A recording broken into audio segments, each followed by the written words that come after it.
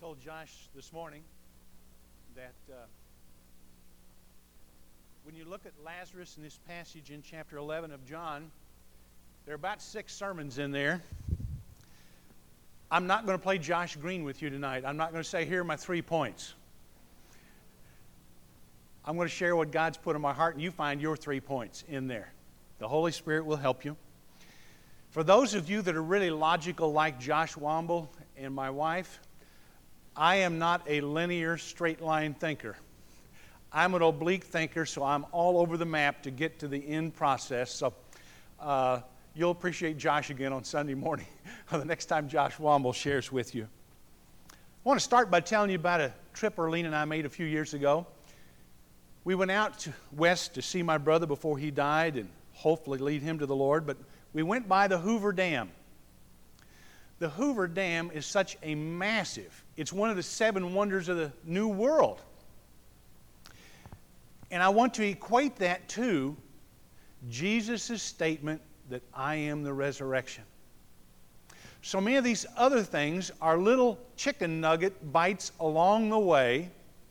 Now, unless you were preaching a particular one of those topics, but the I am the resurrection statement is a great theological milestone and marker. The Hoover Dam, when Erlene and I were standing on the dam looking across Lake Mead, and it's a wonderful emerald green color. Some of you have seen some photos and where the water level for drought on the west coast has been down for several decades now. There's a bathtub ring of white stained rock around it. But when you're standing on this structure, 726 feet above the Colorado River. For 6 decades, it was the tallest dam in the world. It's not now. But all the water this holds back, all of the concrete, 4.5 million cubic yards of concrete went into this. It's more concrete than went into any civil project, all the civil projects in the government combined for 27 years before it was built. So just as this is the building block up to Jesus saying, I am the resurrection, this Hoover Dam, looking 726 feet down, trucks look like little pin dots, 726 feet down. When you're standing there, even though it is producing enough electricity for 3 states, Nevada, New Mexico, and California, this massive amount of, but there's no hum, there's no vibration, it's just smooth production of electricity and water falling 700 feet and hitting a turbine and turning it. If we were to take the concrete that's in the Hoover Dam, we could build a road 16 feet wide, 8 inches thick from San Francisco to New York. There are several things that happened in the process of them building. They had to build a big ice plant. They were going to produce 1,000 tons of ice a day to speed up the curing of the concrete so they could stack the next set of concrete on top of it. 1,000 tons of ice a day. And all of this is my oblique thinking to get at how amazing this statement is. Most of you know the story of Lazarus, and so I want to focus on only 3 verses from John chapter 11, 25, 26, and 27. When Jesus comes after Lazarus has died and he's facing Martha, he says, I am the resurrection and the life. The one who believes in me will live, even though they die, and whoever lives by believing in me will never die. Do you believe this? Now, after asking the question of Martha, she really does not answer it. It sounds like kids, doesn't it? You ask them, what happened to that broken lamp? They'll talk about all kinds of things, but they won't get directly to what's right in front of them and how the lamp got broken. But she does say, you are the Christ. And she's straight to the personal affirmation of her trust. Do we really trust that Jesus is going to take care of all the other part of life that we can't see, haven't seen, have no experience with? None of you have been resurrected from the dead and can tell any of us what it's like on the other side. Jesus is the only authority we have on that subject. And what He's going to do for us at the point of our death. We know from Thessalonians and other places, to be absent from the body as a Christian means to be present with the Lord. I don't know what you're going to do when you see Jesus. I think about later in this particular passage, after Jesus finishes with Martha, He goes to Mary, and Mary just falls at His feet and wraps her arms around His legs.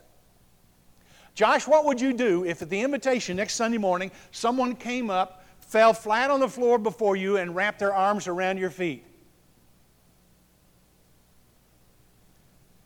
What an affirmation. There is supposed to be a response to Jesus' words. Josh was extra kind about just going to church and leaving. You know what us old folks used to say? She's just a pew warmer.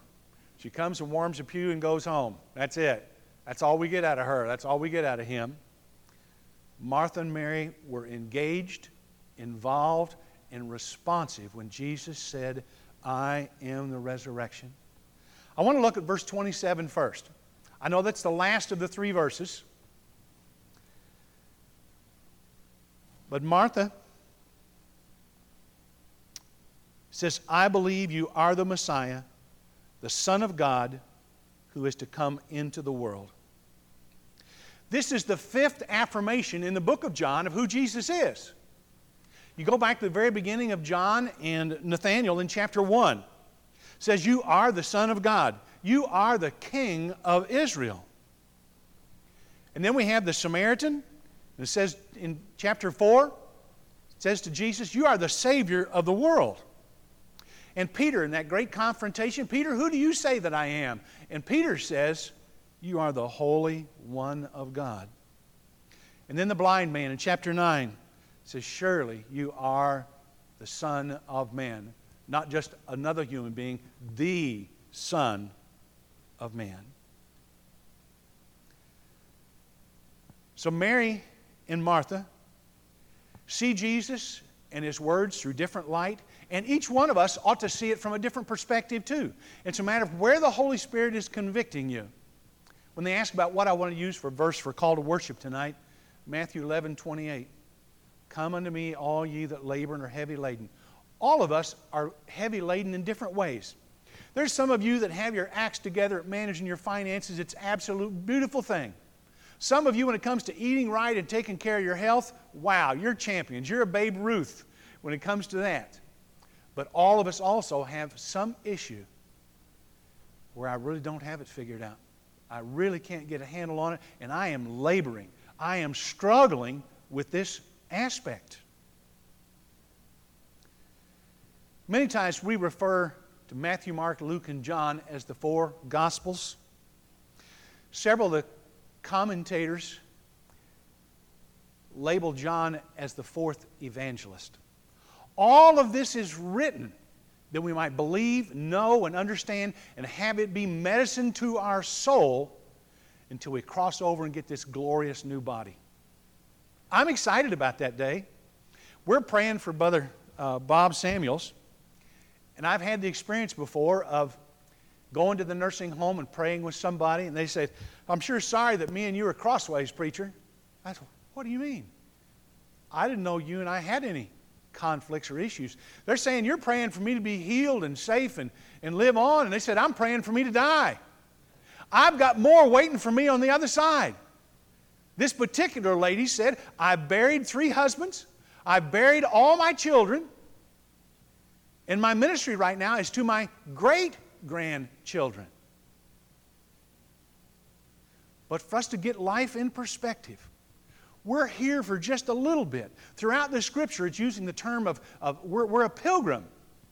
We're just on a beginning part here, and the greater part of life is on the other side.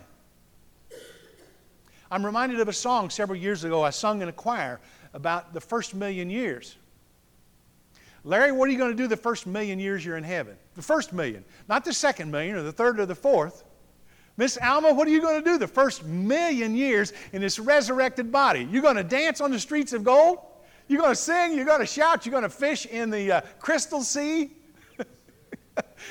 There's so much to think of that's glorious and grand on the other side, just as this Hoover Dam is this massive architectural, engineering, colossal feat. Jesus being the predecessor, the leader, the initiator, the power beyond this life to step through the curtain on the other side. What a day that will be when my Jesus I shall see. So John the Evangelist, up until this point, has written of multiple affirmations of who Jesus is. He explores all of the spiritual aspects to Jesus' miracles, and he's particularly interested in the uniqueness of each one.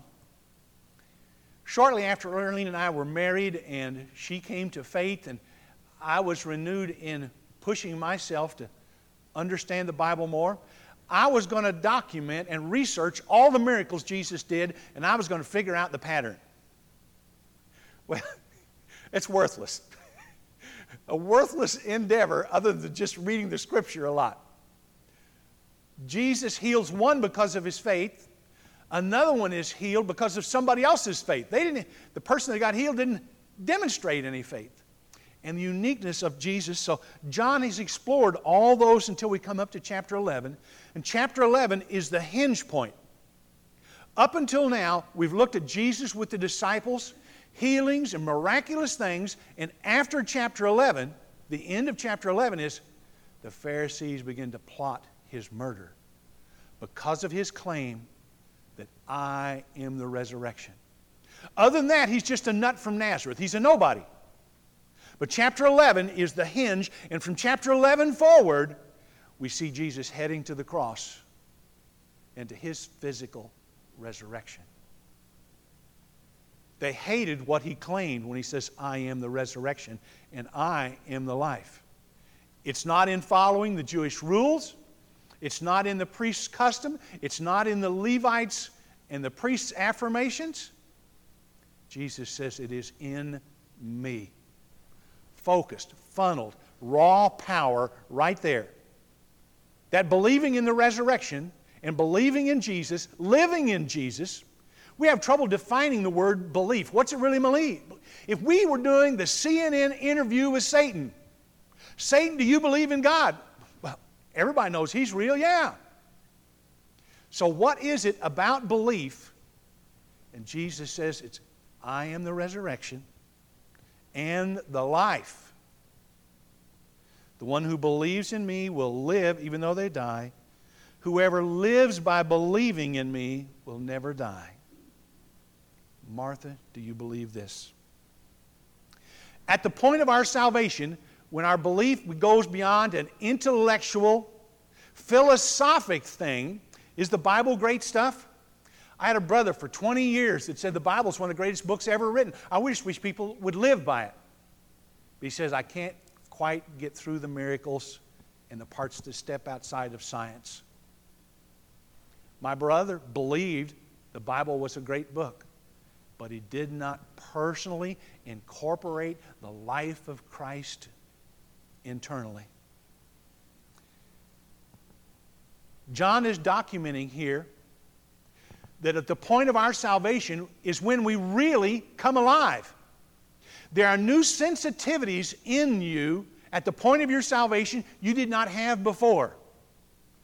I had 3 sisters that I was in constant conflict, fought with them all the time. And after my salvation, I began to care a little for the first time. There's sensitivities that come alive in you. You begin to be more active, more purposeful, more engaged. There's an aspect of life that begins to come about because you're endowed with new powers. And that's a whole other message. I told Josh, I believe this chapter 11 could be 6 messages by itself. There's that much meaty, deep stuff in here that's taking place. From Ephesians, Paul writes, The indescribable power and sufficiency of Christ is proved in the resurrection. Paul spent time with Jesus alone in the desert. When Jesus says, "Whoever lives and believes in me will never die," Jesus is describing our life is like a fog. When there's a really heavy fog and you're trying to drive and you can only see 6 feet in front of the car, that's what life is like without Jesus. You're in a drug stupor, you're in a fog, you can see not any distance out in front of you. You can't see to make wise decisions for your kids, your communications, your relationships, all your decisions, because you're not really alive until you have Christ in you. One of the interesting applications of this particular passage has to do with Christ speaking to us in our most agonizing moments. Now I'm talking about agonizing positive and agonizing negative. At the birth of my son, when I walked into the nursery and they said, "Would you like to see your son?" and I'm expecting to look through this glass window and see this little scrunched up thing, but I walked around a corner and the nurse handed me my son and just put him in my arms. I just started crying. I don't care what I learned in biology class about the birds and bees, but this had nothing to do with sex. I just totally overwhelmed. Newness of life. Value of life. All of a sudden, my life had completely different significance, and Christ was with me to say, this is a big deal. Sensitivities and awareness having Christ in you that you don't have without Christ. There was a time I was fired on a job and I thought I was the best employee the company had. Didn't see it coming. They considered me worthless. And in that season of unemployment, some of you know the energy levels that I have. When my son and his wife got married in South Africa and we told our friends we were going to take a sabbatical from the church and be in South Africa for a month, they thought they would bring me back in a straitjacket in the cargo hold.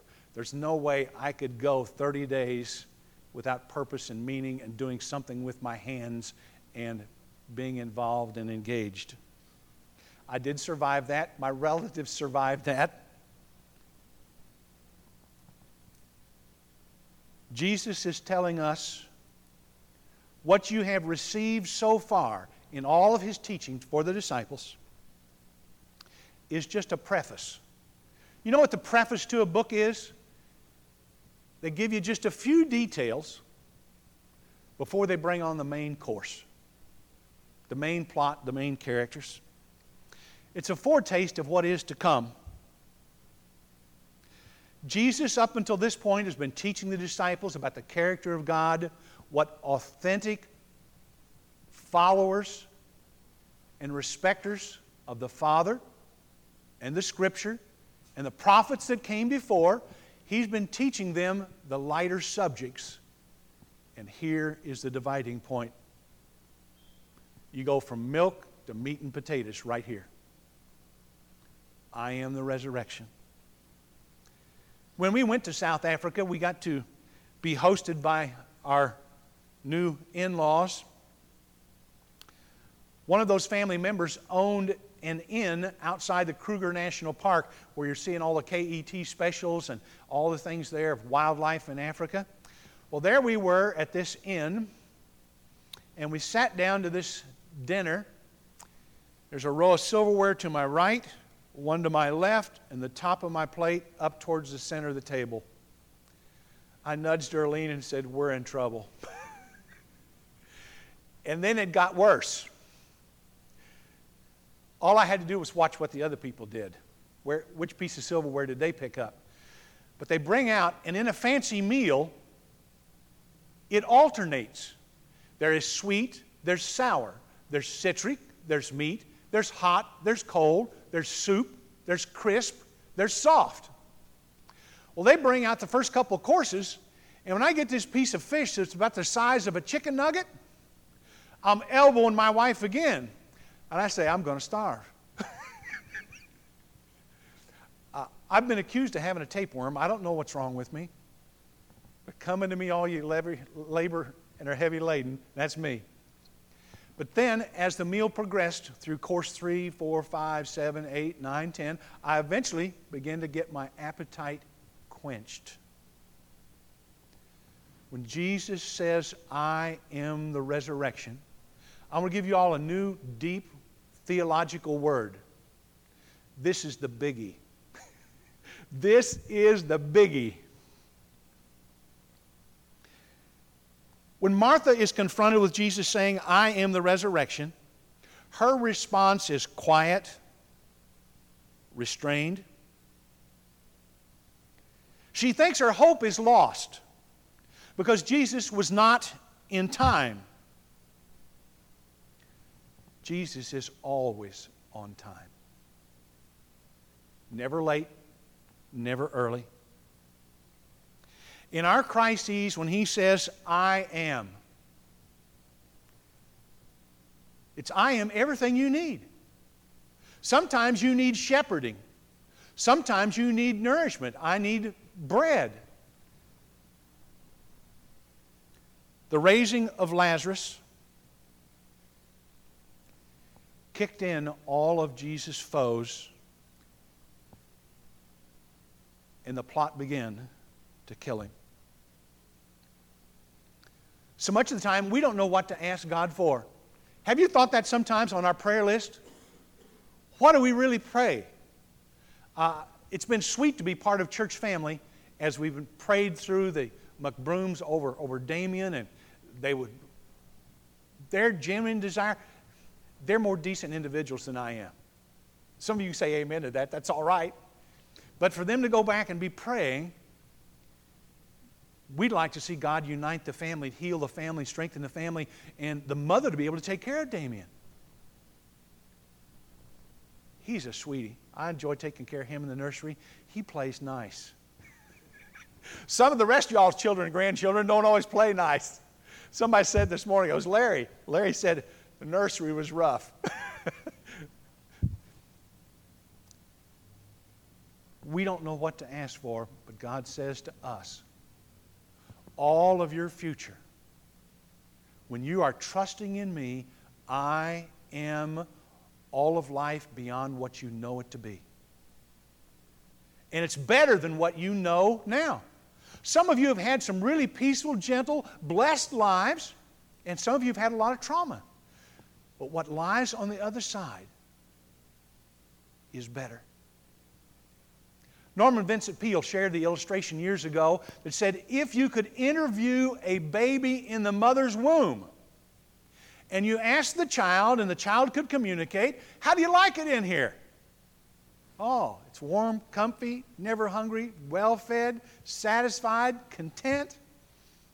Every time Mom goes for a walk, it's like being in a rocket chair.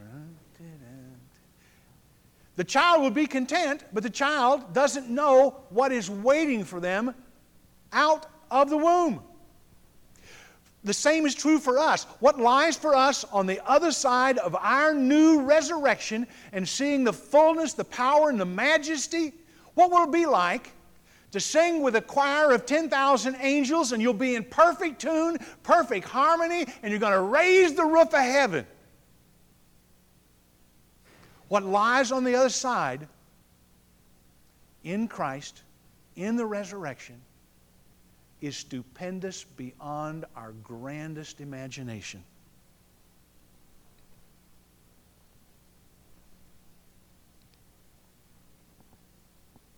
I hope some of you have seen the movie, a little gory, older movie. The title is Maximus. It's about a Roman gladiator. He actually was commander of the Roman armies, the general. And in the movie, the emperor was Marcus Aurelius. He is going to name Maximus the new emperor. Well, the son gets word of this. He goes and kills Dad. He assigns Maximus to be arrested and set up for execution. And the execution of his wife and his son are put into play immediately. The wife and son are hung on a cross and their bodies are burned. Maximus escapes, only to be captured by slave traders. They see this muscle giant of a man and they sell him as a gladiator. He fights his way through all of the preliminaries and eventually ends up in the Colosseum in Rome. The climactic moment in the movie is when, against all odds, Maximus beats everybody. Shows this stupendous courage, outrageous, physical, triumphant win. The false emperor comes down into the arena and says, "Tell us who you are." And he walks away from him. He says, "I'm talking to you. Don't turn your back on me. Who are you?" He says, "Just call me Gladiator." He says, "Come back here. I have the authority of the entire Roman Empire at my disposal. Who are you? Take off your helmet." He takes off his helmet.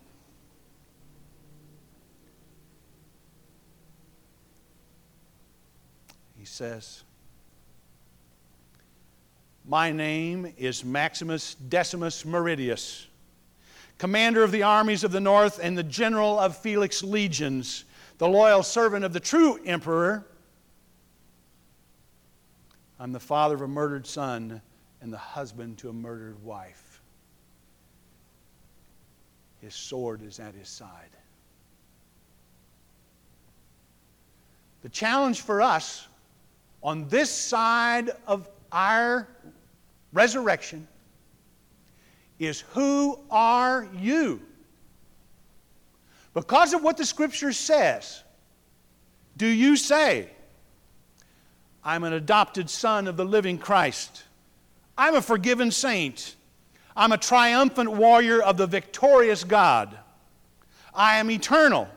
I will live forever, and I can do all things through Christ who strengthens me"? Is that your explanation of who you are? Because you are saved, and you are in Christ, and you have 10,000 promises on the other side waiting for you. Who are you? Josh alluded this morning to who some of us are. Sometimes we come to church and we wear our church mask. How many times in this building is it said when we're shaking hands, "How are you? How are you? I'm fine, I'm fine, I'm fine," and you had a fight on the way into church?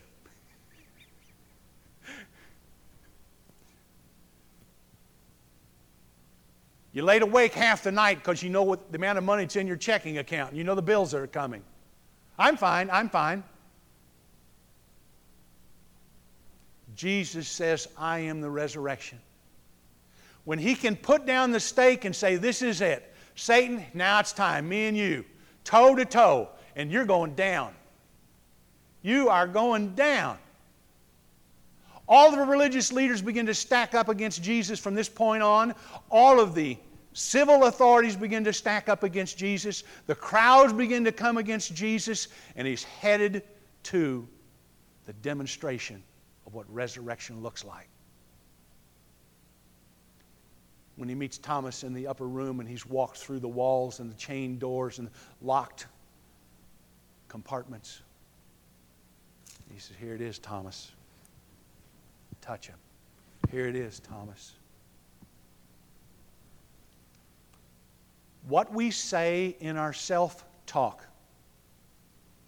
I don't know how many times people have asked Earlene privately, when Gordon's doing construction and he drills a hole in his finger or hits his hammer with the thumb, what's he say?